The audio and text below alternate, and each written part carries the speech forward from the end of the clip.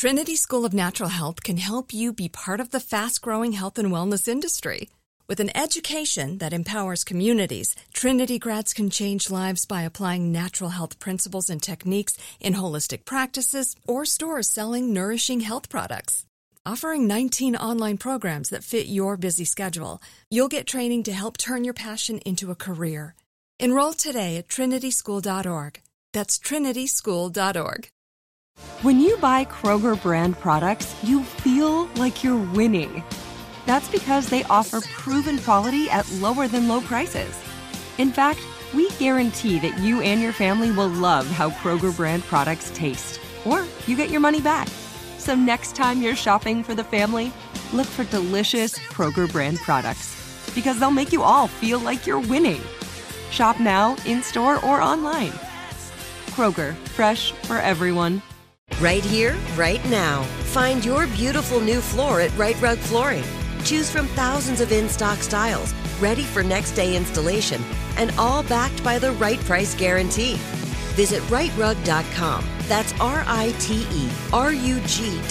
today to schedule a free in-home estimate or to find a location near you. 24-month financing is available with approved credit. For 90 years, we've been right here, right now. Right Rug Flooring.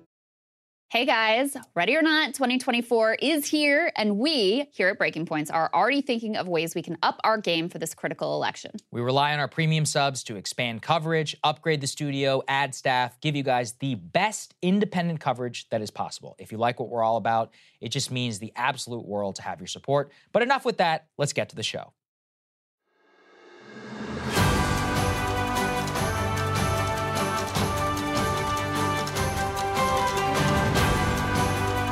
All right, good morning and welcome to Counterpoints. I do have to warn everybody, Emily came in here fired up this morning. I think she miscalculated on her microdose a little bit, so this is going to be a very, very interesting show.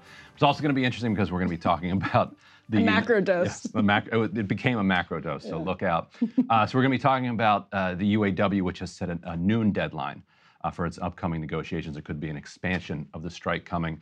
Zelensky was here. President Biden spoke at the United Nations. We're going to go through that. Got some new news on Pakistan and Ukraine, the IMF, that we'll talk about later.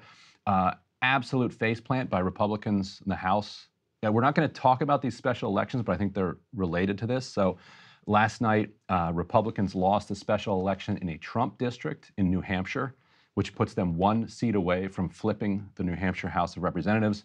And Democrats also won a Pittsburgh area special election for State House there, which gives Democrats control of the Pennsylvania State House.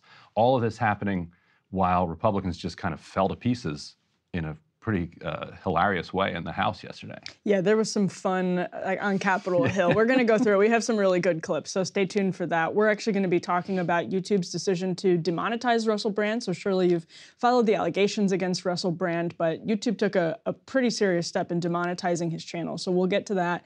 I'm going to talk about alleged plans actually it's not alleged because they came out and told Jeff Stein of the Washington Post that they're planning a big corporate tax cut if Donald Trump gets in office again, and then Republicans have the House and the Senate. And Ryan, you have a little bit of a scoop to talk to us about the RNC debate. Yeah, Rumble versus Google. And we'll talk about that. But essentially, Rumble had the exclusive streaming rights for the last Republican debate, but they were nowhere to be found, certainly on the front page of Google search results, even though, and I'll report on this, Google and Rumble were in contact ahead of time. So interesting stuff there, especially as Google is kind of currently in a trial, in an antitrust trial. Yes. Like it's ongoing at the moment. Well, let's start with news from the UAW strike. Actually, Ryan over at The Intercept, there's a great news story this morning with details about a truly hilarious development and a big development, too. Tell us what happened. Really love it. So, we can put up this first element. Daniel Boguslaw, a colleague of mine. Confused automakers braced for strike at the wrong plants. And so check out his piece. The whole thing is worth a read. But for people who are new to this kind of new tactic that's going on in labor, because they're striking all three automakers, and because the supply lines are so spread out, What the union is trying to do is strike as few places along that supply chain that gets the most attention from the executives at the big three. And what the big three are trying to do is anticipate which plants are going to be struck so that they can move things around so that they can keep production going. If the UAW can strike only a small number of plants, yet exact a lot of damage on the big three, then they don't have to eat into their strike fund. And so CNBC thought that they were on to the UAW. So let's play. So this clip that we're playing here was from CNBC ahead of the strike. And just roll this because in all its glory. Let's get over to Phil LeBeau live in Detroit for an update on the ongoing UAW battle. Hi, Phil. Scott, we have received some information from a source familiar with the UAW's plans for the plants that it will plan on striking come midnight tonight if they do not reach an agreement with Ford, GM, and Stellantis. And this is our understanding of the plants that will be announced tonight. 10 o'clock is when we will get the official announcement from the UAW. Let's start first off with General Motors, Romulus Powertrain, Toledo, Ohio Propulsion, and the Marion Metal Plant in Indiana. For Ford, it's our understanding that the UAW plans to strike at the Livonia Transmission Plant, Lima, Ohio Engine Plant, and the Cleveland Engine Plant. And finally, for Stellantis, we understand that the UAW will walk out at the Kokomo Transmission Plant in Kokomo, Indiana, and the Dundee Engine Plant. We should stress, we have reached out to the UAW for confirmation that this is, in fact, is the plan. We have not heard back from the UAW. Well, I guess it is good that he stressed they had not heard back from the UAW because, Ryan, you have a theory as to how this happened. Well, we know that whatever the source they said that they had, this list was published in an auto trade pub earlier. And probably the auto trade pub, which has its sources in the auto industry, got it from a consultant working for one of the big three, and this big three bring in strike-breaking consultants who then tell, this is how you're going to beat this strike. And so one way or another, this consultant winds up with bogus information that winds up then with CNBC. And they should stress that they could not confirm it because every single one of those was wrong. And so what they did is that they moved things from plants that did not strike to plants that ended up striking. So at great expense to the automakers, they shut down production at a bunch of places that did not strike, moved things out of there elsewhere, and then they moved them right into the belly of a strike. Right. And so they created maybe hundreds of millions of damage to themselves. And it allows the UAW to keep their strike fund flush so that, because if they were all out against all three, they might only last 3 months. That's how long the strike fund can last. Now you can go longer than that if you can, you belt tighten. That's what happened 100 years ago during these strikes. And it happens. The strike fund does not 100% replace your income. So there's it's tough to be out on strike. It's easy to be on the sidelines saying, "Hey, strike, strike, strike." It's harder to be to be the people who are actually striking. But it's harder for these executives too if now they're accidentally shutting down their own production. Yeah, it's like a return to the dance that everybody's out of practice, but the UAW knew that they had to be tactical and strategic about this and outsmarted the companies. It's just amazing to watch, and this is a new UAW with Shawn Fain, the first elected president of the UAW. Like think about that. For decades they had corrupt leaders that would be elected in these processes where there were delegates, and then the delegates would pick, and then they'd go back room. So this is finally somebody who's represented, who represents the rank and file. Came in with a militant attitude, and so his new statement is: noon on Friday, September 22nd, is a new deadline. Either the big three get down to business and work with us to make progress in negotiations, or more locals will be called to stand up and go out on strike. And so what he's saying there is that, look, CNBC, you botched it last time. You didn't know which ones we were going to strike. You don't know which ones we're going to strike this time. And more are coming if you don't come closer. And what we're hearing about the negotiations is that the numbers are already coming way up. Like the workers are doing much better. The ghost, though, of Ronald Reagan is still haunting these conversations. We've got a great You flagged this one, so good. Yeah, so Tim Scott was actually asked about how he would handle the strike, hypothetically, as president, and Nikki Haley was talking to Neil Cavuto on Fox News about the situation as well. Let's roll these clips for a glimpse into how some Republicans are handling the question. I think Ronald Reagan gave us a great example when federal employees decided they were going to strike. He said, you strike, you're fired. Simple concept to me. To the extent that we could use that once again, absolutely. The second thing I would do, though, is very important. This is probably not a well-known fact. The first thing, part of the challenge that we have today with President Biden is, and I don't mean this to be disingenuous, I mean this to be sincere. I'm not sure if the words are bought and paid for, but certainly he has been leased by the unions. And I say that because the first bill he passed, y'all remember the $1.9 trillion COVID relief package? Yeah. That only had 1% for COVID vaccines? Mm-hmm. It had $86 billion, I believe, for union pensions. Oh. Because they keep making these deals. And as a result of the deal, they promise too much, deliver too little, and the taxpayers pick up the tab. Well, I think it tells you that when you have the most pro-union president and he touts that he is emboldening the unions, this is what you get. And I'll tell you who pays for it is the taxpayers. You know, here, from what I understand, the union is asking for a 40% raise. The companies have come back with a 20% raise. I think any of the taxpayers would love to have a 20% raise and think that's great. But, the problem is we're all going to suffer from this. This is going to cause things to go up. And, this is going to last a while. But, when you have a president that's constantly saying, go union, this is what you get. The unions get emboldened, and then they start asking for things that, that companies have a tough time doing. That is a bizarre take on so many levels because it actually lacks a rudimentary understanding of the dynamics at play, which is that the Biden administration set off a lot of the problems with the union that supports Democrats basically across the board, been supportive of President Biden. A lot of this is pressure that was implemented as a result of legislation that Biden's passed, executive actions on behalf of the president. And so to say that this is because Joe Biden is so cozy with unions, when in fact, actually, this is the result of serious tensions between Biden and the unions. Tensions, by the way, that Donald Trump, and I think we have this element because Sean Fain weighed in on what Crystal and Sagar covered yesterday, Donald Trump saying, I'm skipping the second Republican debate and I'm going to talk to auto workers. Sean Fain weighs in and he says every fiber of our union, this is a statement from Fain, is being poured into fighting the billionaire class and an economy that enriches people like Donald Trump at the expense of workers.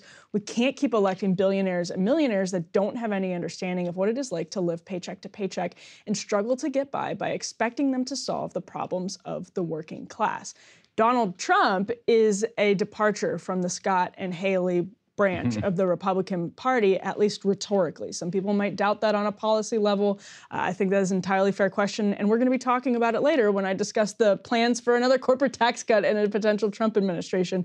But it's kind of remarkable to hear Tim Scott and Nikki Haley invoking a public sector union strike that is different in so many ways, and I'm talking about the air traffic controllers under Ronald Reagan, is different in so many ways from what's happening with the UAW right now, just like it was a reflex, like a doctor hitting his knee, and Nikki Haley to have, I think, a completely backwards, and it didn't even seem like she was familiar with the dynamics of the strike. It's likely not going to increase prices. There's really no evidence of that at this point, at least. Strange stuff. Right, and the politics are completely different. There's a reason that Reagan could fire the air traffic controllers, and he could get away with it. Air traffic controllers, by the way, endorsed Ronald Reagan. Yes. Like that, and so people, I think, might have a hard time kind of putting themselves back in that time period, but that'll help. Like, understand this. Like, this was a union that actually endorsed Ronald Reagan, and then they came in. People are going to fact check me. They either endorsed or spoke highly of him and didn't endorse the Democrats. I think they actually endorsed. I think they endorsed Reagan, him, though. Yeah. And then he fires them all. Right. But it was in this moment where there was this kind of public backlash against unions, which were getting blamed by the kind of capital class, Volcker, for inflation, because a lot of union contracts, and you had significant union density. And because the union contracts said that our raises rise in tandem to the cost of living being inflation, so then when the federal government would say, okay, inflation is this, then unions would get wages like that. And then because the wages went up, then the inflation number would go up, and they were getting blamed for this big, this vicious kind of cycle down the drain there. Right. But that's not happening now. No. We've got union density of like 5 or 6%.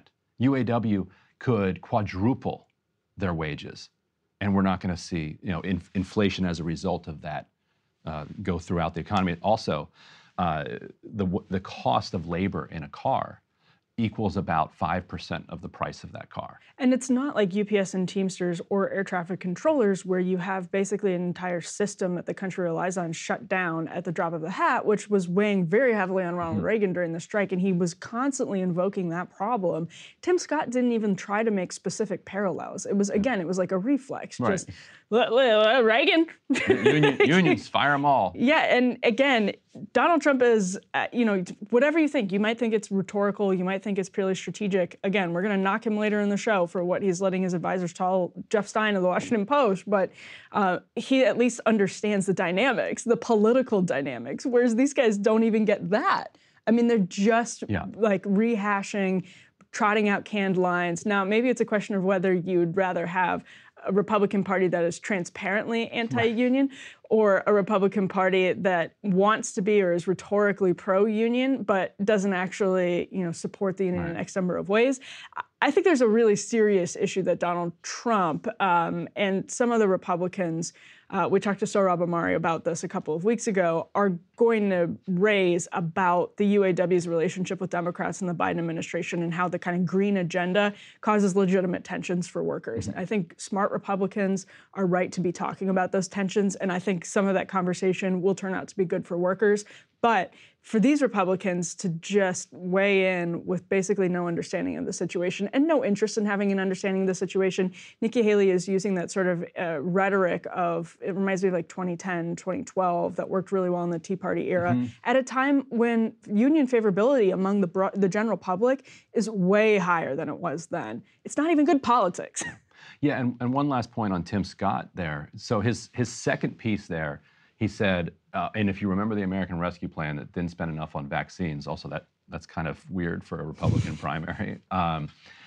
He said there was $86 billion, to go to union pensions.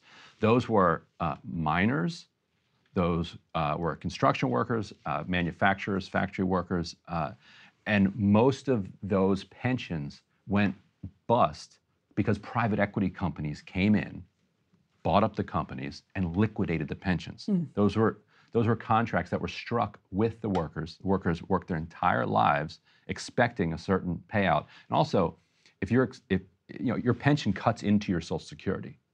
So a worker who gets a certain pension gets less Social Security. So they put their whole lives into this. Private equity barons can't come in, siphon it out. They drink that milkshake. And so yes, in the American Rescue Plan, Democrats did put $86 billion into this fund to say, you know what, we're going to backstop these kind of multi-party pensions for these workers who were promised this amount, worked their whole lives for it. We've got it covered.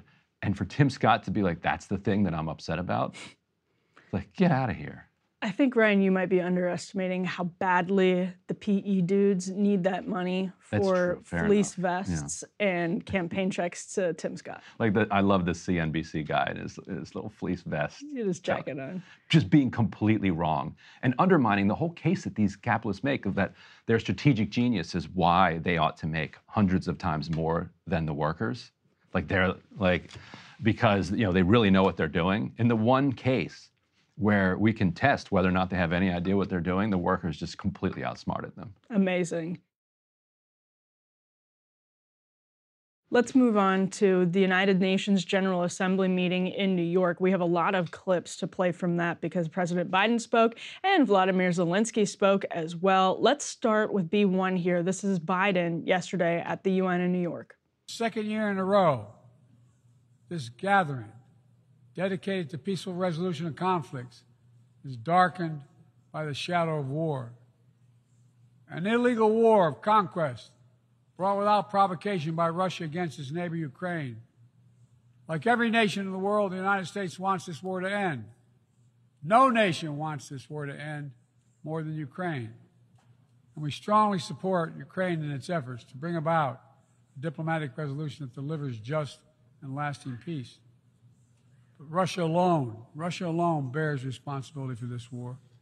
Russia alone has the power to end this war immediately. And it's Russia alone that stands in the way of peace, because Russia's price for peace is Ukraine's capitulation, Ukraine's territory, and Ukraine's children. Russia believes that the world will grow weary and allow it to brutalize Ukraine without consequence. But I ask you this: if we abandon the core principles of the United States to appease an aggressor, can any member state in this body feel confident that they are protected? If you allow Ukraine to be carved up, is the independence of any nation secure? I'd respectfully suggest the answer is no. We also have Vladimir Zelensky. If we can play a clip of his address to the United Nations. Ukraine gave up its third largest nuclear arsenal. The world then decided Russia should become a keeper of such power. Yet history shows it was Russia who deserved nuclear disarmament the most back in 1990s. And Russia deserves it now. Terrorists have no right to hold nuclear weapons. No right. But truly, not the nukes are the scariest now. While nukes remain in place, the mass destruction is gaining its momentum. The aggressor is weaponizing many other things, and those things are used not only against our country, but against all of yours as well. The International Criminal Court issued arrest warrant for Putin for this crime. And we are trying to get children back home. But time goes by. What will happen with them? What will happen to them? Those children in Russia are taught to hate Ukraine, and all ties with their families are broken. And this is clearly a genocide. When hatred is weaponized against one nation, it never stops there. Each decade, Russia starts a new war. Parts of Moldova and Georgia remain occupied. Russia turned Syria into ruins. And if not Russia, the chemical weapons would have never been used there in Syria. Russia has almost swallowed Belarus. It is obviously threatening Kazakhstan and other Baltic states. And the goal of the present war against Ukraine is to turn our land, our people, our lives, our resources into a weapon against you, against the international rules-based order. Now, Ryan, it's extremely interesting to note, actually, that of the 5 Security Council countries, only the United States sent the head of state. So no head of state from Russia or China or France or Britain, just the U.S. At the UN General Assembly meeting, Biden obviously was first to speak. That was really difficult to listen to. It's increasingly difficult every time he opens his mouth in public. But Biden advisors were very eager to have this moment, actually, with none of the other Security Council sending a head of state. It would allow Biden, theoretically, to even more powerfully frame the United States as the leader of the rules-based order, as he talked about repeatedly in that speech. I don't know that that works well when you say things like, let me be clear, and then mumble through the rest of the sentence. And in all seriousness, it's not good for Biden, it's not good for the U.S., and it's certainly not good for a country that is sending how many billions of dollars to Ukraine to fight a very serious ground war in Europe, and he can't get through a speech without sounding like he's senile at the UN. I thought Formatively, he did okay, and in those short clips there, we'll have some more that we can play where he was kind of stumbling all over the place, and you're like, oh God, somebody help this guy. But on the substance of it, I just feel like the United States is missing an opportunity to be the country, not that they would do this, that's putting forward a peace plan. Absolutely. Because the chances are that Russia wouldn't take it, that Russia would continue its aggression. And it's clear, Russia did invade. Like, you can say whatever you want about whether it was provoked or whether on and on. Like, it did invade. Like, Putin had a choice, and he made that choice. But the U.S. misses an opportunity to say, look, we want this war to end, and here are ways that we could see this war ending. Clear steps. Clear steps. And to not do that, in some ways, lets Russia off the hook, because now you're almost 2 years into the war, and people are almost forgetting at this point. Now it's just another conflict that the world wants to turn away from. But on the kind of performance of President Biden on the international stage, which is, I think, sadly, kind of one of the most important questions facing the world, whether or not Biden can kind of appear up to the job to voters. The entire election almost hinges on that. And so here are a couple clips. We can play one more that I think the RNC was circulating this one. Now, even as we evolve our institutions and drive creative new partnerships, let me be clear. Certain principles of our international system are sacrosanct. Simply put, the 21st century results are badly needed. They're needed to move us along. You're like, Makes me think somebody who loves him should tell him he shouldn't run for president again. I mean, let alone somebody who loves his country, but somebody who loves him should tell him this has got to end. And he ran for president saying that he was going to be a bridge. And I think this was in particular reference to Gretchen Whitmer. Somebody was talking about Whitmer and the new rising stars of the Democratic Party, and Biden said, I'm a bridge to the next generation. And so he said that literally, as Biden loves to say, literally. But he also... Not a joke. Yeah, he also kind of configured his entire campaign around that he was going to be there for one term, that his whole mission, he's running because of Charlottesville, that Trump is a nasty creature, a monster that needs to be beaten back into the cave. It's his mission in life to beat him and then be a bridge to the next generation. So he did those things. Now he's in office. He's like, no, I think I want to run again. It always happens, though. And there was a... Term limits, but, not for me. Right. There was a kind of Democratic resistance campaign. I think it was Mueller, she wrote, had a post yesterday that was complaining about media coverage of Biden's age and whether or not, Biden should step aside. And they were saying, only the media is hand-wringing about this. Democrats are not. And it's a very interesting definition of Democrats, because something like 70% of Democrats would like to see a different nominee. Yes. And what people like that mean by Democrats is the very top of the Democratic Party. The Democratic elites are comfortable enough. But even that's not true, because David Ignatius wrote a column in the Washington Post, and I think David Ignatius is known to be one of the Biden administration's favorite columnists. Like, they pay very close attention to David Ignatius. Of course. And yes, and he even said last week he wrote a whole column, in the Washington Post saying, time for Biden to step down. Yeah, so I don't see how you can watch that and think otherwise. Frank Luntz had a really funny, kind of almost meaningless comment the other day where he said the only Democrat that can lose to Trump is Biden, and the only Republican that can lose to Biden is Trump. It's Trump, yes. That's actually 100% true, and it was true in 2020 too. Although I think DeSantis could lose to Biden. I think Biden could lose to a bunch of people, and Trump could actually lose to a bunch of people. So it sounds cute, it's funny, but they're such bad candidates, both of them, that they could actually probably be beaten by multiple people. But there's something about the matchup of both of them that's like the perfect mirror image and the perfect inversion of one's strength and the others. They've been called the two old guys in the balcony from Muppets, and perfect. Yeah. It also reminds me, it's like the Soviet Union, right? When they had that carousel of aging leaders that in the West we mocked because it was it was a very clear sign of decline, and that they didn't have a grasp on the country. And obviously they didn't have democratic controls in the way that the US does. But 1917 is over, move on. Yeah, exactly. The other thing I wanted to point out here, there's something about the UN backdrop, by the way, that's a little different than when you're on the literal world stage. Biden mumbling at campaign events, okay, it's bad.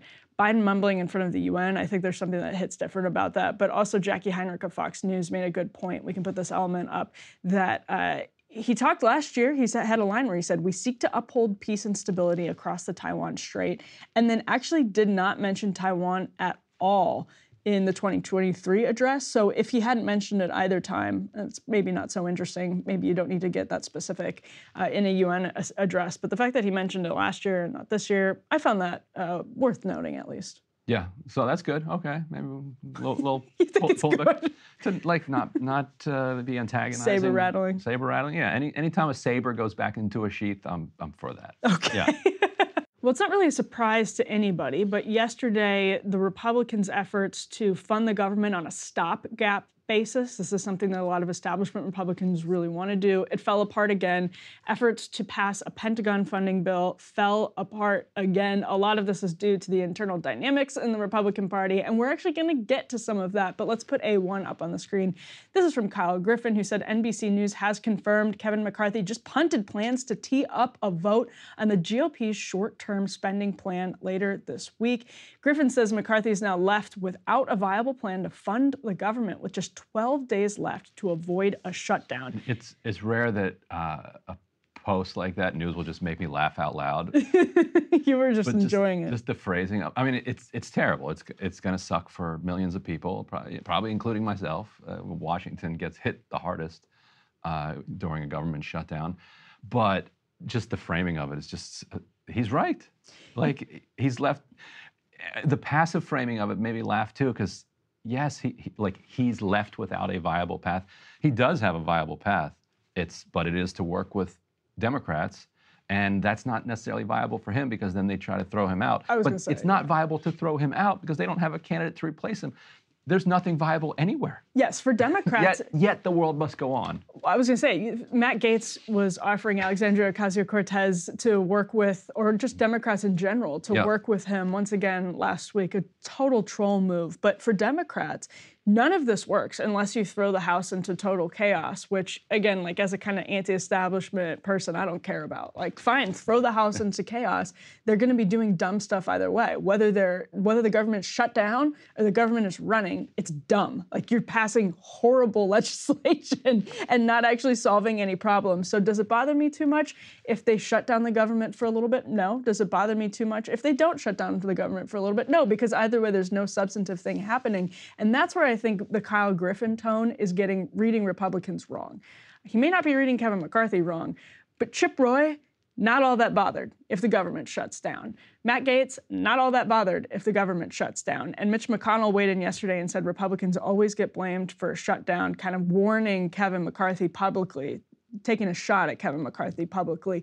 Mitch McConnell is not wrong about that on a national level. He is, once again, totally wrong about that when it comes to representatives that comprise the House, who answer to smaller districts where voters are not just favorable to a shutdown, but are demanding a shutdown. They're calling constantly on these lines to the Capitol and saying, shut the damn government down.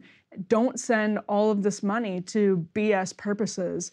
And that's why, for instance, Chip Roy's hard line in the sand on that stopgap that was worked with was basically border security. He said, we need to have a border security. We need to have a return to pre-COVID spending. And this kicked off, the whole conversation got really, what's the right word for this, granular over differences, as it always does when a shutdown looms. But Matt Gaetz and Byron Donald started going back and forth. Well, McConnell has this incredible line that he uses when it comes to a government shutdown, where he says there's no education in the second kick of a mule. And that's how he kind of avoided previous government shutdowns, because the first one, prompted by Ted Cruz back in 2013, which he did basically for email fundraising purposes. And McConnell people hated it. Hated it. It went terribly for them. Republican voters liked it. Some Republican voters. Chip Roy was the chief of staff for Ted Cruz at the time. That's a great poll. Yes. So right. So the arc from 2013 to today. That's right. You've got Chip Roy as Ted Cruz's chief of staff. Ted Cruz does this, basically forces a government shutdown. He really elevated his profile at the time. Creates a split between him and McConnell. But Roy, his chief of staff, clearly came out of that believing, oh, this was a win. Absolutely. This was the way to go. So now Roy is a member of the House of Representatives leading this effort here. Yeah, absolutely. Along with Matt Gaetz, who we have on the House floor yesterday. Let's roll Mr. Gaetz. I'm not voting for a continuing resolution. I'm not voting to continue the failure and the waste and the corruption and the election interference, and in some cases, the efforts that could lead this country into World War III. I oppose the CR authored by my friend and colleague from Florida, Byron Donalds. The Donald CR continues the Ukraine policy negotiated by Speaker Pelosi and Mitch McConnell in the omnibus that conservatives were against. The Donald CR is a permission slip for Jack Smith to continue his election interference as they are trying to gag the president, the former president of the United States and the leading contender for the Republican nomination. And the Donald CR abandons the principle that it is only a review of single subject spending bills that will save this country and allow us to tweeze through these programs and force these agencies to stand up and defend their budget. My friends, we are approaching the days where we're facing $2 trillion annual deficits atop a $33 trillion debt. This is unsustainable. And just to continue things with some facial 8% cut over 30 days that will lead to no programmatic reform is an insult to the principles we fought for in January. So he's talking about Byron Donalds there. And Emily, am I hallucinating here, or did I not sit in the balcony in January and watch Matt Gaetz give speeches comparing Byron Donalds to Frederick Douglass Yes, when he was nominating him to be Speaker of the House? So, and now anyway, this is your party. It's not my party. You all figure this out. No, not Emily's party. How dare you? But it's her problem. Yeah, yes. Well, so to the extent they consider themselves conservative, that's my problem. But Matt Gaetz is a master of theater, and Byron Donalds understands that. Now, reporters caught up with Byron Donalds, and C-SPAN cameras happened to capture his interaction with those reporters. He had a great response to Matt Gaetz. Check this out. Your fellow Floridian Matt Gaetz is out here telling us he's working to develop a coalition to, quote, defeat the Donalds CR. What do you make of that? I would challenge my colleague from Florida to create a coalition that tries to actually get a victory for the American people.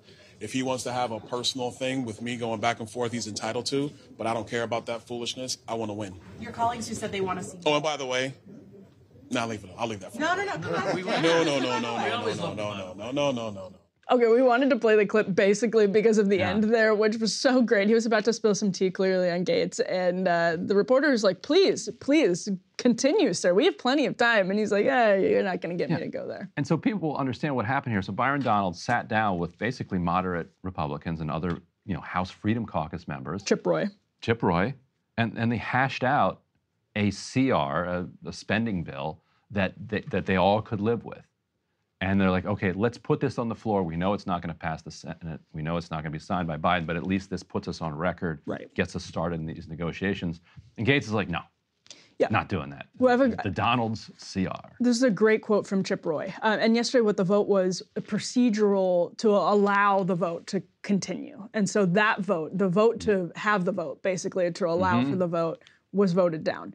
Chip Roy comes in and says, I find it extremely difficult to explain or defend opposition to an 8% cut over 30 days in exchange for the most conservative and strong border security measure we've ever passed out of this body. I think that is inexplicable. I think it's malpractice. And I think there are some outside groups who are trying to advance themselves that are a part of this, that are pushing this narrative that it's somehow malpractice to do that. So in a normal situation, it's very difficult for Republicans to fund the government and to have this negotiation between the Freedom Caucus, Main Street Caucus, Tuesday Group people. That's already hard enough. When you graft on the Trump-DeSantis dynamics to this, which is some of what you're seeing right now, it gets even more difficult. it was heading for a shutdown either way. Nobody wants a CR because it means you're kicking the can to December, and nothing is going to get solved in December. Nobody wants to have to solve these problems around Christmas. Yeah. It's just a nightmare to try to do that. People are upset. It's even worse for public opinion. But the Chip Roy CR, to your point, Ryan, what Republicans want to do is say, we have given Democrats, the ball is in their court, and we've given them a great border security. If they really want to close the border, if they really don't want to shut down the government, we did it. And I think they probably still, there's some quotes here from other Republicans who are like, I think we'll just lock ourselves in a room and we'll figure it out. But when you have Matt Gaetz going after somebody like Byron Donalds, it makes it even less likely that they can sit down in a room and figure something out. I think they will. If I had a bet on it, I think Matt Gaetz has shown, like with the speaker vote, he'll go along with it. At the end of the day, he'll find something, realize at the last minute he can work with it.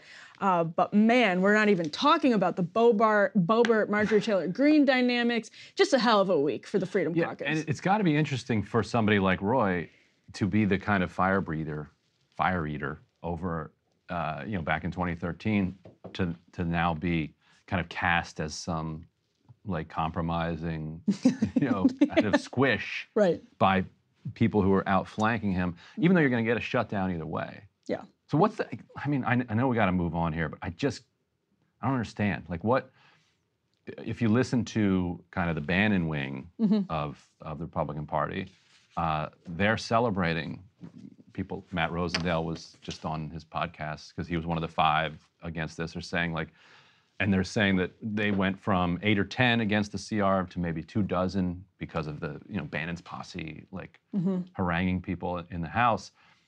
So what do they think is the move?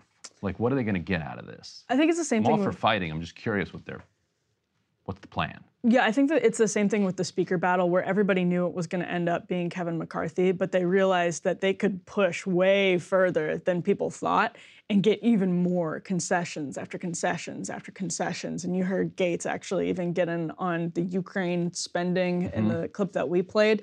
I think they know they're eventually going to cave at the last minute, but they're going to look like they fought tooth and nail to get all of these extra concessions out of the establishment wing of the Republican Party in the process. So again, conclusion. Will they get them, or will they just look like they're fighting? What's your guess? McCarthy doesn't have a choice for the reason that you explained earlier in the segment, that it's either he's out the door and there's literally nobody who steps into that vacuum. Like there's nobody that a handful of Democrats and a handful of Republicans would settle on. There's nobody Republicans can settle on other than McCarthy when you have such a slim margin. So it's McCarthy or bust, basically.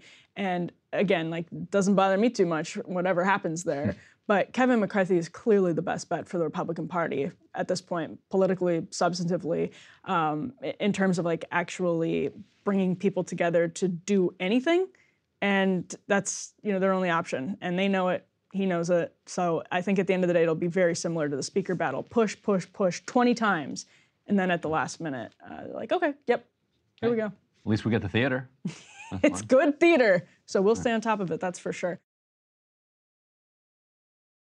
Ryan, updates on your excellent reporting with Murtaza Hussain in Pakistan. Yes, thank you. So I've got a new story out this week with my Intercept colleague that uncovers the way that secret Pakistani arms sales to the United States helped to facilitate a controversial bailout from the International Monetary Fund earlier this year. That's according to 2 sources with knowledge of the arrangement and confirmed by internal Pakistani and American government documents.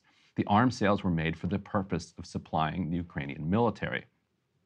Now, the revelations in this story are a window into the kind of behind-the-scenes maneuvering between financial and political elites that rarely is exposed to the public, even as the public pays that price.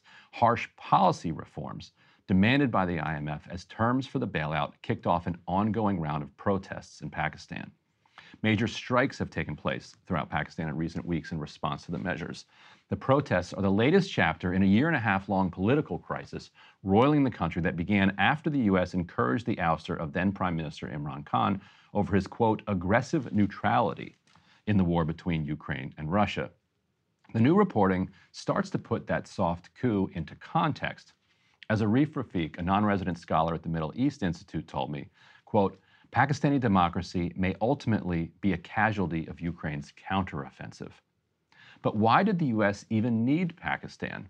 Now, that goes back to the question of our lack of an industrial base. We're great at making $100 million airplanes that fall out of the sky and get lost, but we're not very good at making the basics. Now, Pakistan is known as a production hub for the types of basic munitions needed for grinding warfare. Now, as Ukraine grappled with chronic shortages of munitions and hardware, the presence of Pakistani-produced shells and other ordnances by the Ukrainian military surfaced in news reports about the conflict, though neither the U.S. nor the Pakistanis acknowledged the arrangement.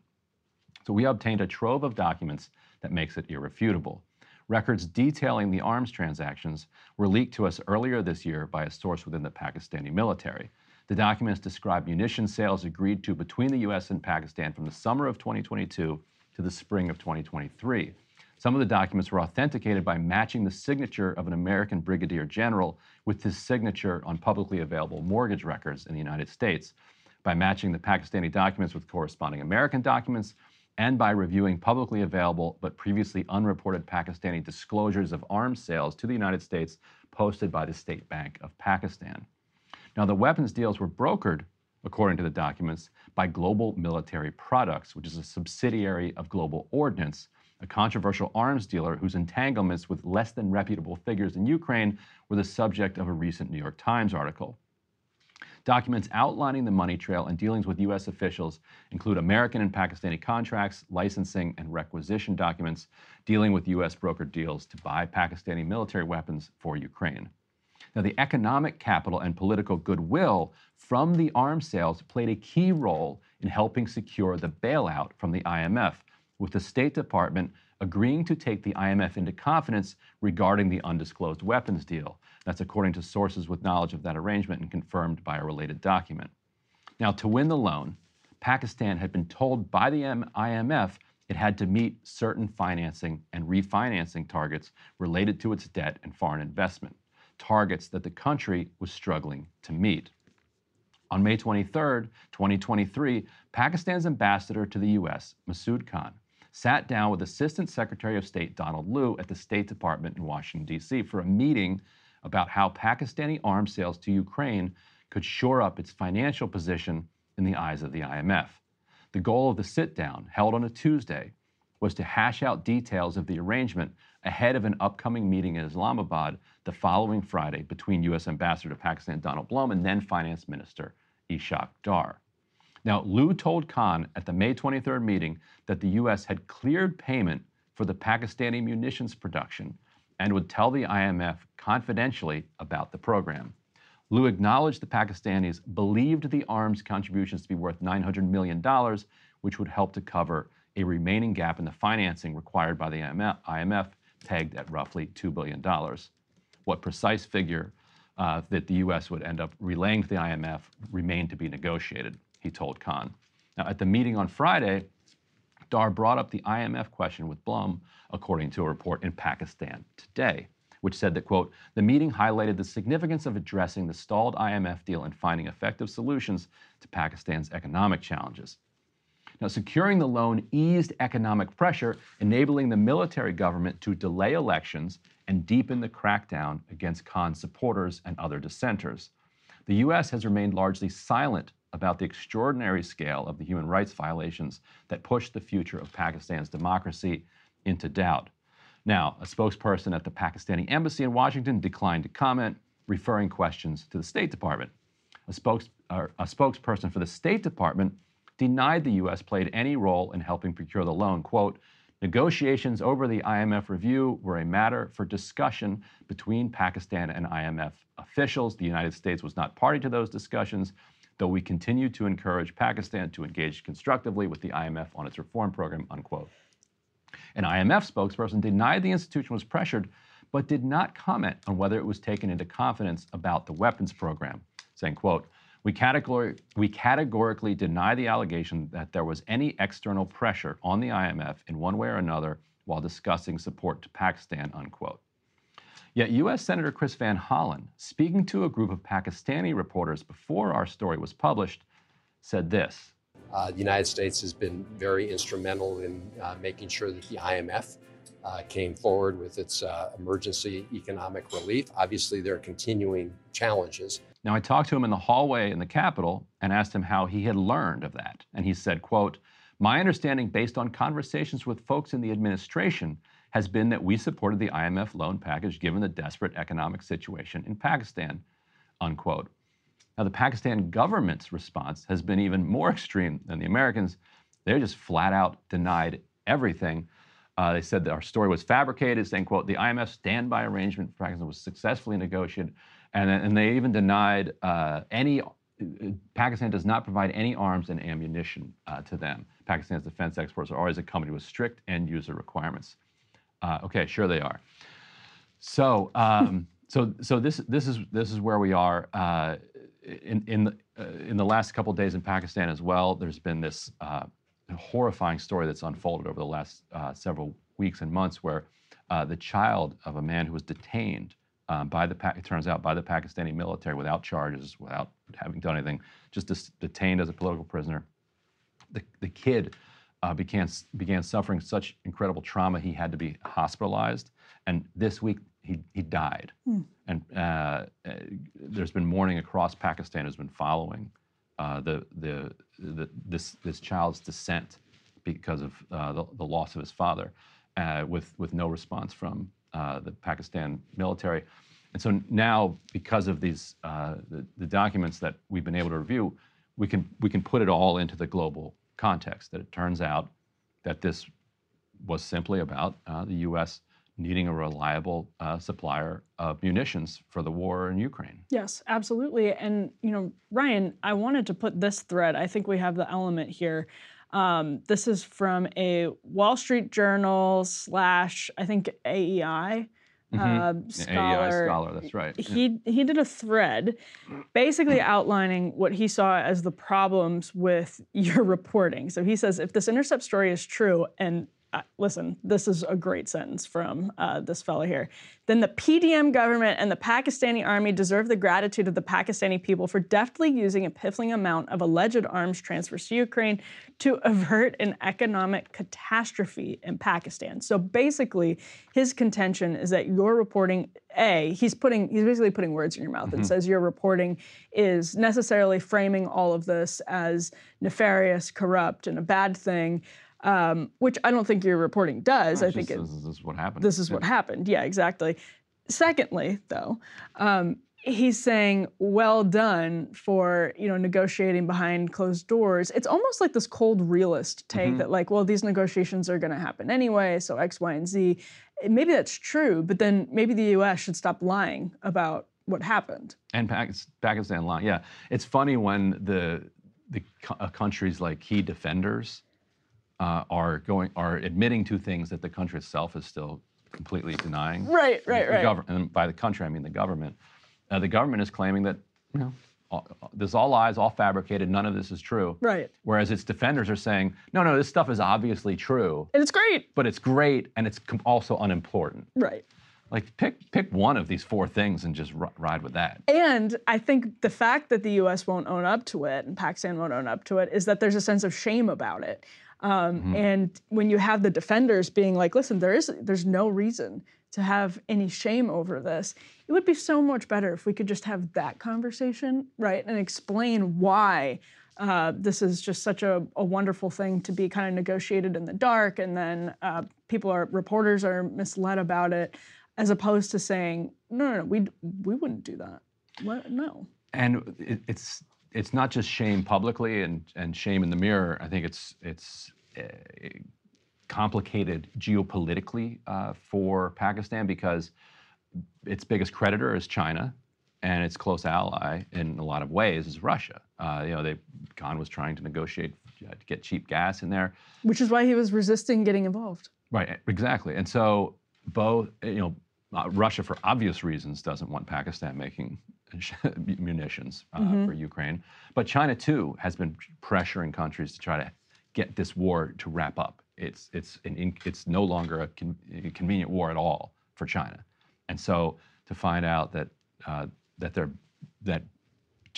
Pakistan, which they lend all of this money to, and trying to help helped them get the IMF loan as well by kind of refinancing some debt obligations that they didn't have to do, to find out that actually it involved this weapons production is going to be complicated for that relationship as well. It's really the perfect story, and I don't mean this like perfect in a good way. It's the perfect distillation of the problem with Joe Biden slurring and mumbling at the UN about the U.S. leading the rules-based order, and then at the same time, you have him saying you need the rules-based order to prevent incursions in Ukraine, to prevent aggressors from starting these bloody, invasive wars like Russia did in Ukraine. In order to do that, we're going to sort of violate the rules-based order. As the leader of the rules-based order behind closed doors, we're going to do all kinds of stuff. Like, we're going to use our leverage to change your democratic process. Deal with it, rules-based order. We're on top. We make the rules, even if we don't always follow them. Right.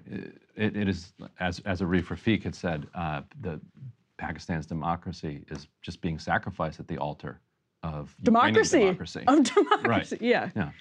Perfect distillation there, unfortunately. All right. So Russell Brand is not looking so good on YouTube.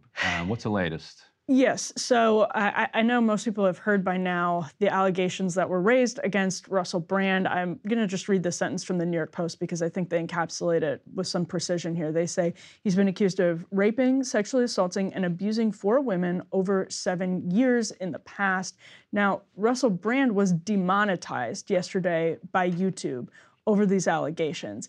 Not just by YouTube, actually, some of his content. We have a lot of elements here because there's a whole lot going on. You can see the New York Times there reporting that YouTube suspended the comedian and actor Russell Brand on Tuesday for making money from videos posted to the social media platform. That was 3 days after British news organizations published their investigation. The channel is a potentially significant source of income, the Times says. Who was earning money, Brand was, through advertisements and paid promotions. A spokeswoman for YouTube said in an email that Mr. Brand, whose channel has 6.6 million subscribers on YouTube, was suspended for violating YouTube's, quote, creator responsibility policy. Here's the quote. If a creator's off-platform behavior harms our users, employees, or ecosystem, we take action to protect the community. The spokesman did not respond to the Times question about how long that suspension would last, which is actually a pretty important question. Brand denied everything. He posted his clip on Friday. Again, I'm sure people have seen this by now, saying that everything was consensual, essentially. Now, a video resurfaced. There have been all kinds of things because the guy was a raunchy comedian for years, has been a raunchy comedian. He's talked about all of this stuff for years. So people are, of course. Before we go to that, I just want to read the one text message that I think is the most damning thing that the Times has gotten. One woman who accused him of rape presented the paper with text messages that the paper confirmed were from Brand's number. And so this is the next morning, he texted her, "I'm sorry, that was crazy and selfish. I hope you can forgive me. I know that you're a lovely person, X." And she writes back, "You scared the blank out of me. You're right, I am a lovely person, and for you to take advantage of me like this is It's unacceptable. You have a problem. You need help. It's dangerous that you think you can get your own way all the time. You know how scary you are when that glazed look comes over you." And so, that it's hard to find corroborating evidence outside of a video. Any more direct than that. And actually, the other thing is, as many people know, one of the victims at the time had a rape kit. She went to actually have the investigation with the rape kit, which suggests, I mean, it's obviously not something the vast majority of women do if they don't believe that they were victims of rape. It suggests that at the time she saw it that way, and it's not the same as many Me Too cases that have been high profile, where we've had the kind of public conversation that changed the way women, for better or for worse in different situations, saw what happened to them depending on the severity and the scale of it. This suggests that at the time, this woman absolutely saw this as a rape to the point where she went and had a rape kit. This is obviously very serious and suggests that she didn't see it as as consensual, in the same way that Russell Brand is now saying this was all, of course, consensual. That said, the YouTube policy, I think we can get into that. I think it is going in a somewhat frightening or very serious direction. But I also wanted to raise that there have been videos like this one. I think we have the element here of Catherine McPhee on Jimmy Fallon with Russell Brand from years ago. If you're watching on the screen, you can see the picture there. He pulled her onto his lap, and this was on Fallon's nighttime talk show back in 2013. Catherine McPhee weighed in on Instagram and said, this specific incident was over 10 years ago, and it was harmless. Now, another thing came up on Deadline, which had an exclusive, saying that Brand's last major television job in the UK ended with him being dropped after he was repeatedly accused of being a, quote, sexual predator during the recording of the show. So this was a Comedy Central roast battle. It was a spinoff of the show that they did here in the US. Basically, it was based on it. And it only lasted a season. He was roasted on camera by one of the judges, Catherine Ryan, over these allegations. She said last year, she didn't name Brand at the time, but she Deadline confirmed with multiple sources that this was about Brand. She said, I, in front of loads of people in the format of the show, said to this person's face that they are a predator. Now, one of the sources told Deadline, this person said other comedians may have also called out Brand, though that has not been confirmed by those who worked on the show. Two other sources said he demanded that producers protect him from being roasted by his fellow comedians. Finally, we have from The Hollywood Reporter, BBC saying that it's actually removed some programming featuring Russell Brand from streaming services amid these allegations. BBC says it does not ban or remove content when it is a matter of public record unless we have justification for doing so. There is limited content featuring Russell Brand on iPlayer and Sounds. We've reviewed that content and made a considered decision to remove some of it, having assessed that it now falls below public expectations. So let's juxtapose that quote from the BBC with YouTube's creator responsibility policy. They say if a creator's off-platform behavior harms our users, employees, or ecosystem, we take action to protect the community. Ryan, allegations of Russell Brand, we both agree, are serious. Mm-hmm. Now, demonetizing people amid those allegations, when things are being litigated in the court of public opinion, certainly in the United States within the discretion of a private company like Alphabet, Google, YouTube, BBC is another question with UK speech laws. What do you make of it? This is such a tough one because I think he's guilty. I think that the evidence is very clear. But because we have this bizarre system where we go on this case-by-case basis of who gets to have a platform and who doesn't get to have a platform, then it leaves every single person that has to then adjudicate each case and say whether or not that they kind of fall above or below some arbitrary line that we don't have any say over anyway. Like the whole just pawing in the dark here.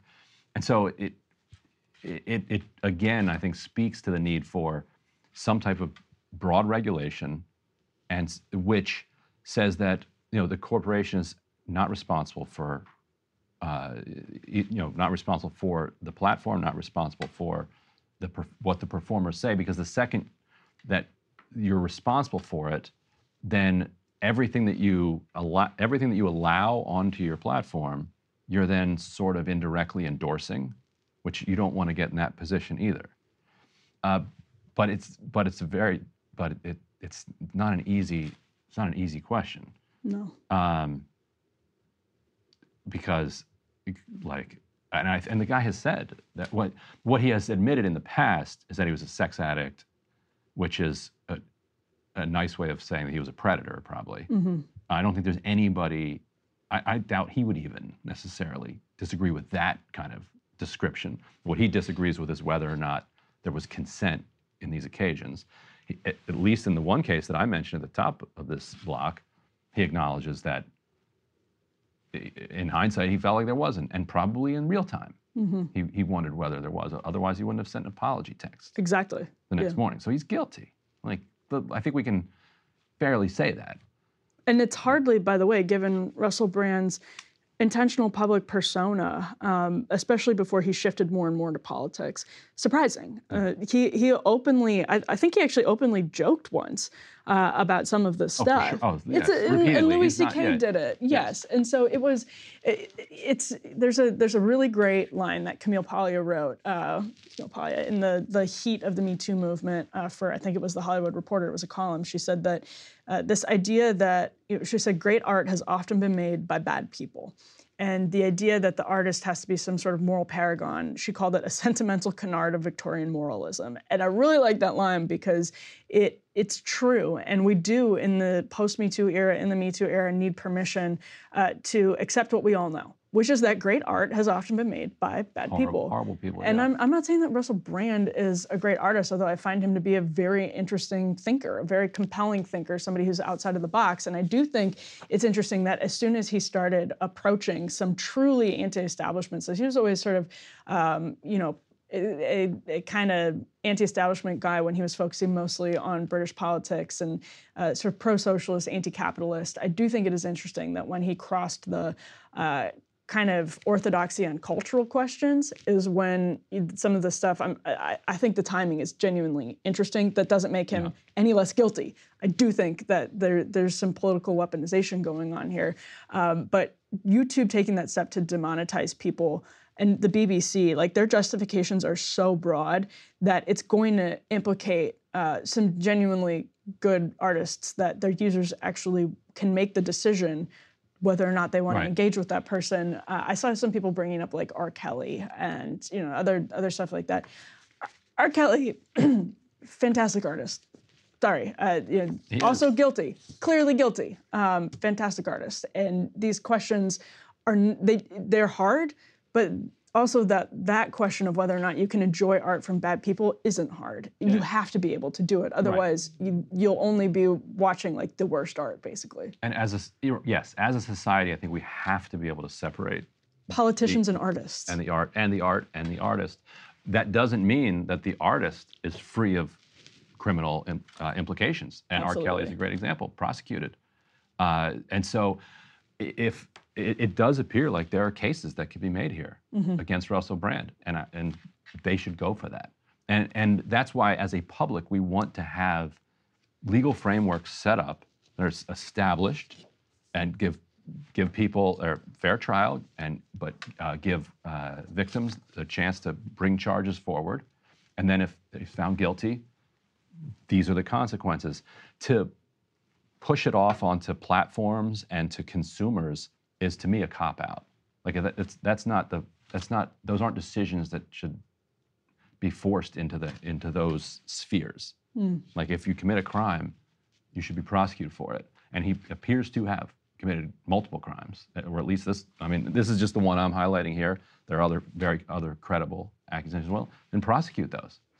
And for YouTube, based on that point, for YouTube to say this kind of broad justification that the content from somebody who is accused of very serious crimes harms their users or their employees, that is going to implicate a whole lot of content that YouTube, A, is just not going to take down, and B, if they were pressed to, would not want to take it down, nor would their users, because users can make decisions. That doesn't apply to children, but users can make decisions about which content to engage with. And you know what? If they want to watch a Woody Allen interview, or they want to watch a Bill Clinton interview, if they want to watch a Donald Trump interview, they can make those decisions for themselves, because this is all part of the world that we live in. And YouTube is an incredible resource for understanding the world. And it doesn't have to be an endorsement of all of these amazing primary sources that we have access to via YouTube.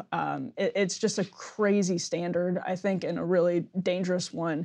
I hope it's not a permanent suspension. And I get that it's just for monetization. I get that they have them on the platform. It's a question of whether you're allowed to make money off that content. I think all of the same problems still apply to those questions. What are you looking at today? Well, last week, Jeff Stein of the Washington Post had a report that did not get nearly enough attention. I'm going to read from it right here. Trump and his advisors, Stein reported, have discussed deeper cuts to both individual and corporate tax rates that would build on his controversial 2017 tax law, which they see as a major accomplishment worth expanding, according to interviews with half a dozen people close to the former president, some of whom spoke on the condition of anonymity to describe private conversations. The cuts could be paid for, at least in theory, with a new 10% tariff on all imports to the United States that Trump has called for, which could raise hundreds of billions in revenue. The sharp new tax cuts would help offset higher consumer costs by the tariffs. Now, it's a long article, but let me read one more part of it that caught my attention. Still, Trump may propose using that revenue, so revenue raised by the tariff, to send a dividend payment to U.S. consumers, similar to the state of Alaska, how they cut a check every year to residents from oil revenue. That's according to Newt Gingrich, who of course served as GOP Speaker of the House and remains an outside advisor to the former president. Gingrich stressed that there are, quote, many options for how to use the revenue. Stein quotes both, or mentions that both Steve Moore and Arthur Laffer, who are apparently advising the potential former and future Trump administration on economic policy, are not a fan of the potential dividend payments, but they are absolutely supportive of renewing this 2017 push and actually expanding on it. I think this is really interesting because it brings in this entire question of whether the Republican Party, as Ryan and I posed to Sohrab Ahmari recently, can truly become the party of the working class in a way that sort of matches the rhetoric. We talked earlier in the show about Tim Scott and Nikki Haley's statements on the UAW strike, which contrast with Donald Trump's effort, which he will do alongside the Republican debate. He's skipping the Republican debate to talk to auto workers in Detroit. He's trying to drive a wedge between Biden and the UAW, between Democrats in general and union workers in general. That's a much smarter tactic than what Tim Scott and Nikki Haley are doing, which is just sort of saying, well, Reagan and the auto and the air traffic controllers, in a way that is not tethered to any nuance or particular details. But all that is to say, if Donald Trump's administration, future administration, is already very ecstatic for the prospect of a tax cut, it's really interesting to me that throughout this article, all we hear is about the corporate tax cut. What they want essentially is a cleaner corporate tax code, so something like a flat tax for corporations.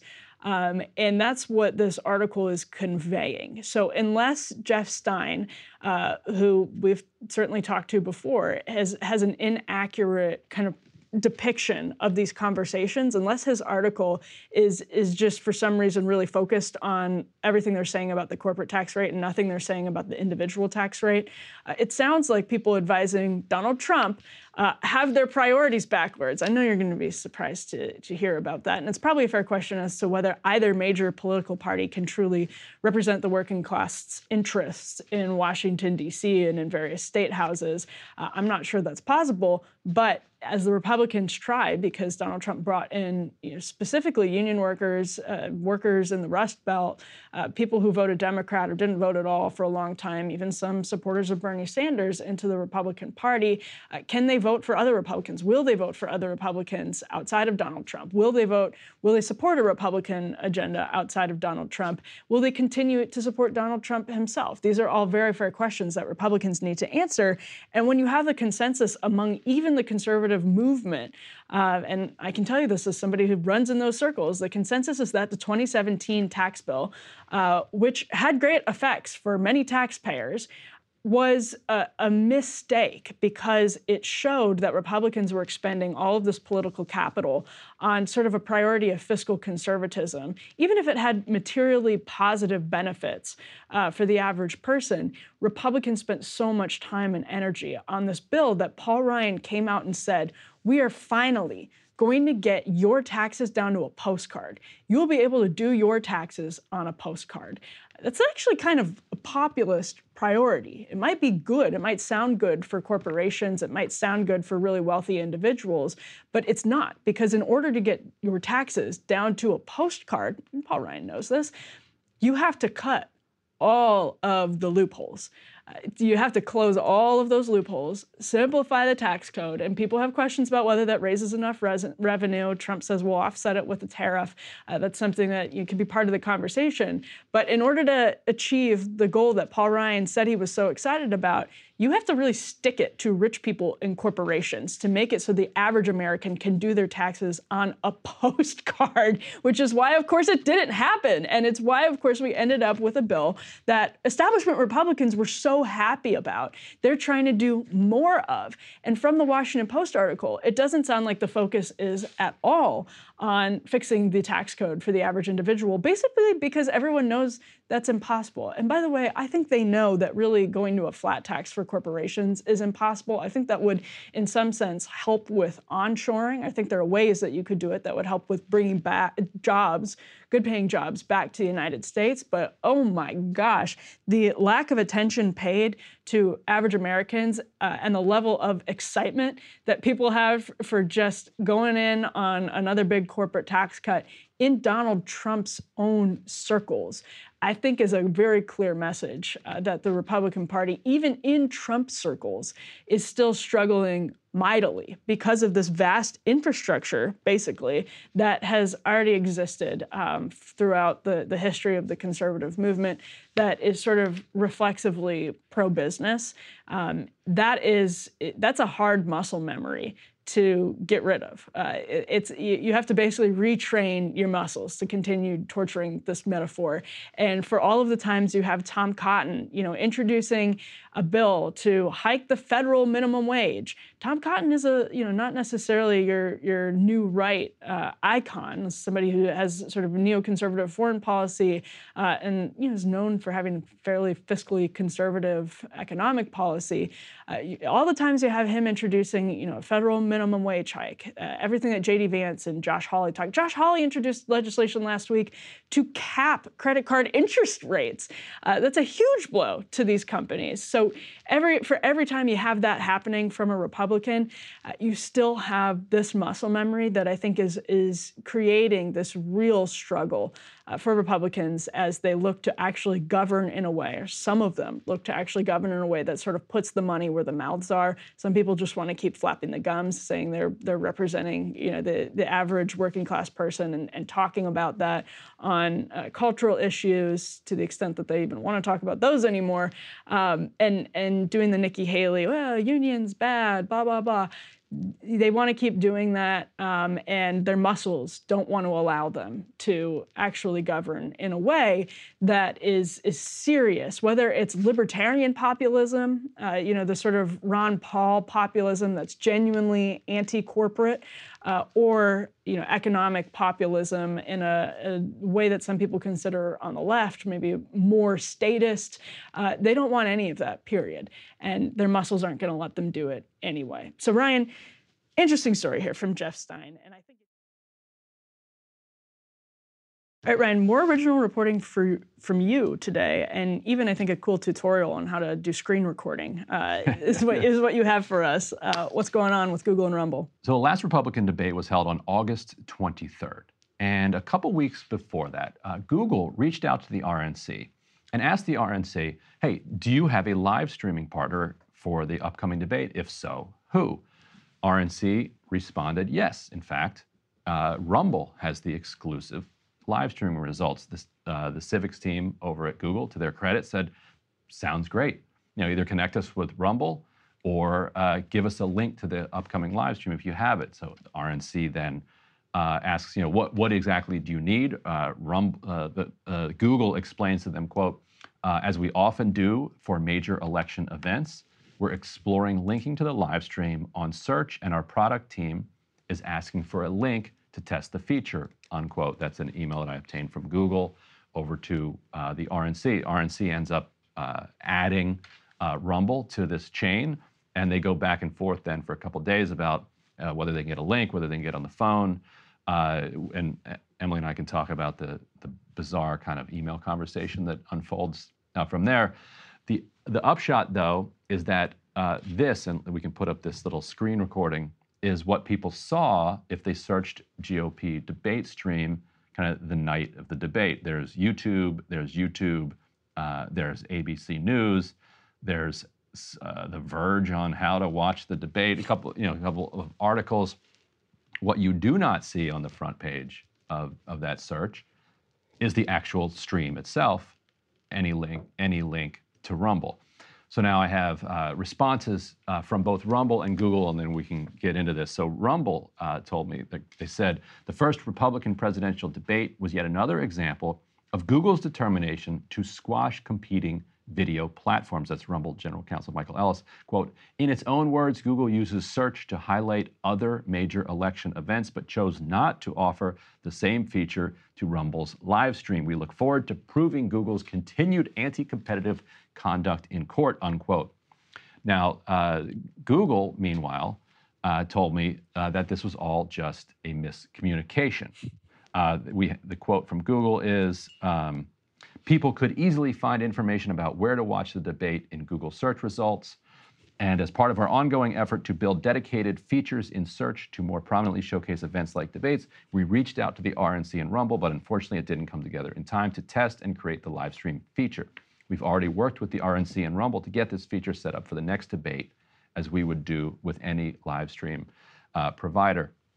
So Emily, this is happening while Google is literally in trial currently because of this anti-competitive, kind of this-ish, or anti-competitive stuff. There was an amazing moment, by the way, and we'll get back to this, yesterday in court, where Google complained that the Department of Justice was putting up the public exhibits on its website, and asked that they stop doing that. And the judge said, yeah, you should stop doing that. It's terrible. And the DOJ said, we're so sorry. These are public exhibits. We're so sorry. We're going to take them down. Google said, great, take them down. A Bloomberg reporter, to her credit, stood up in the gallery and was like, hold on a second. These are public. I want at least Google to have, Bloomberg to have an opportunity to have a lawyer here. And the judge said, okay, we'll do that. Still, in the meantime, the Department of Justice took them down. Pitiful. You're supposed to be prosecuting these guys. You're just taking public information off. So anyway, so Google's in the middle of this, and they know that this trial is coming when they find out that Rumble is going to be the exclusive partner here. Now, the email chain is funny, and it'll be up at an article I have at The Intercept. Not posting it here because I forgot to redact all the names of the innocent. But we'll do that over at The Intercept. Google says, send us a live link, and this is 9 days before the event. Right. And so Rumble writes back, I want to get some clarity on the ask. Can we get on a call tomorrow or the day after? Now, on the one hand, there is nothing more annoying than somebody who wants to take an email to a phone call. To a meeting, and set up a meeting. Like, the ask is clear. Just send us a link. Now, in Rumble's defense, they don't have a live link 9 days before. So, and what an official there told me is that they're trying to figure out, what do you need? Like, technically speaking, like, what do you need from us? Yeah.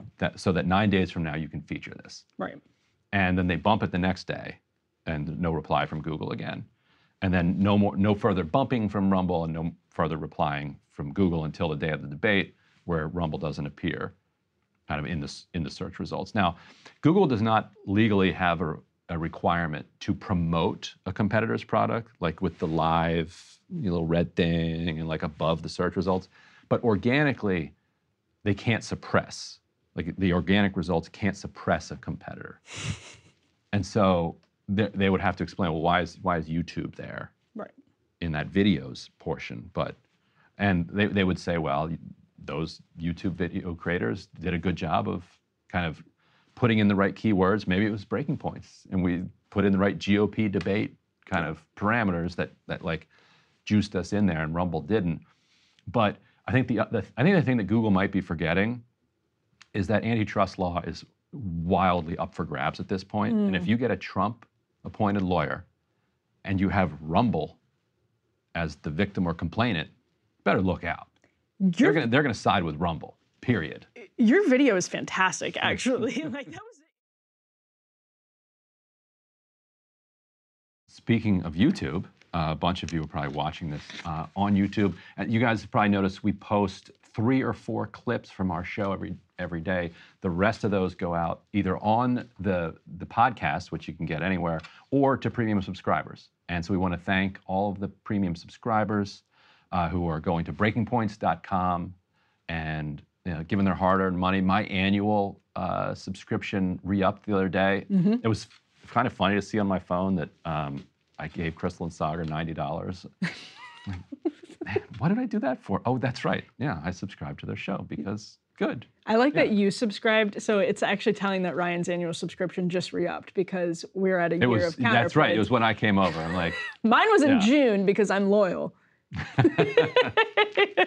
But Ryan's was in September because he's selfish. Tough. It's in the media. It's tough because all of your friends have books and have shows, and you're not going to make it to the end of the month if you don't lie about supporting some of them. Yes, absolutely. But in all seriousness, we've been here part of the Breaking Points team. Oh gosh, Substack is another level, and then you add locals and Patreon, and it's simply too much. But anyway, this is a high priority. Yes. It's why I give. It's why you should too. This was basically a long-winded way of saying we know you have a lot of things to subscribe to, but we love everyone who has taken that extra step and subscribed to watch the full video on YouTube early, and then all of Crystal and Sagar's great work is there too. So thank you. We appreciate it enormously. Make sure that you like and subscribe to the channel.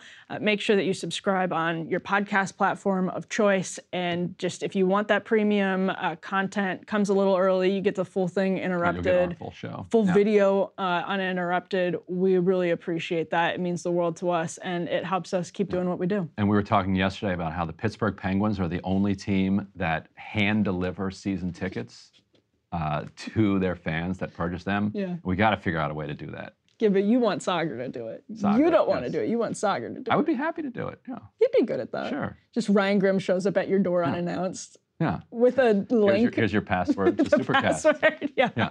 I don't know. We'll have to figure that out. Sticker. We'll have to figure that out. We'll work on that. The whole team will grab some beers except for Sagar because he's lame, and we'll figure out how to get you those passcodes to your door. But in the meantime, make sure to subscribe. Thank you so much for watching, and have a great week. And see you next week.